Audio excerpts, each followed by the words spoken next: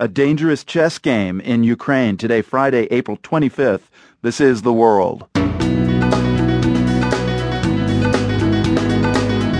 I'm Marco Werman. With Russia seemingly poised to intervene, the rhetoric heats up in what is already a very tense Ukraine, and the leadership in Kiev is struggling to contain it all. They're fighting five-alarm fires all over the place. Plus, British artist Ralph Steadman is famous for his work with gonzo journalist Hunter S. Thompson. A frequent Steadman target, Richard Nixon. I've drawn a melting portrait of Nixon. I've done him himself as a Christ figure. I've drawn him as every conceivable manifestation of man's imagination. Fear and Loathing on the drawing board, plus 3D glasses for praying mantises. Not a joke. Stick around and find out what that's all about. Ahead on The World.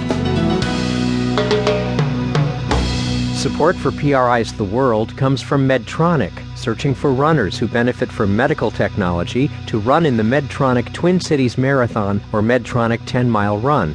Application and information available at medtronic.com/globalheroes. I'm Marco Werman. This is The World. I know that Russia and Ukraine boast some of the best chess players in the world, but right now Ukraine's interim government seems to be playing a very dangerous game of political chess. On the one hand, the government in Kiev is on the attack, vowing to push pro-Russia militants out of occupied government buildings in the east, but so far its moves have failed, and Russia appears more and more ready to make an attacking move of its own, raising concerns that the Russian military may be preparing to invade Ukraine.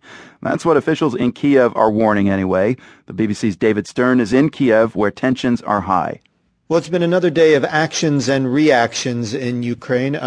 We've been hearing a lot from various capitals, in fact, and from the Russians, from the Americans, and also from the Ukrainians. The Ukrainian Prime Minister, Arseniy Yatsenyuk, has said that the Russians want to start World War III. And in fact, what their main goal is, at least with Ukraine in mind, is to occupy Ukraine militarily and politically, he said. So at least the war of words seems to be heating up. And we also have a number of incidents as well that have been taking place again in the east of the country. So just on that comment that from Prime Minister Yatsenyuk that Russia wants to start World War III, if you had to parse that out, are those fighting words or words designed to evoke more sympathy for Ukraine? Well, good question. Obviously, one shouldn't use the World War III comparison lightly. If he is doing it as fighting words, then the question is then, well, what are you going to do about it? The Ukrainians seem to be in the less good position or the worst position vis-a-vis the Russians.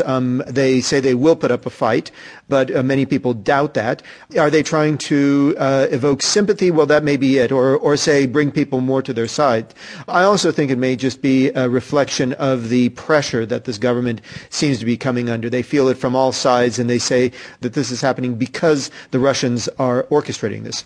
Right, and is that kind of language also amping up the war drums among the public in Kiev? I mean, like the pro-unity demonstrators in the Maidan, are they still there? What's keeping them there?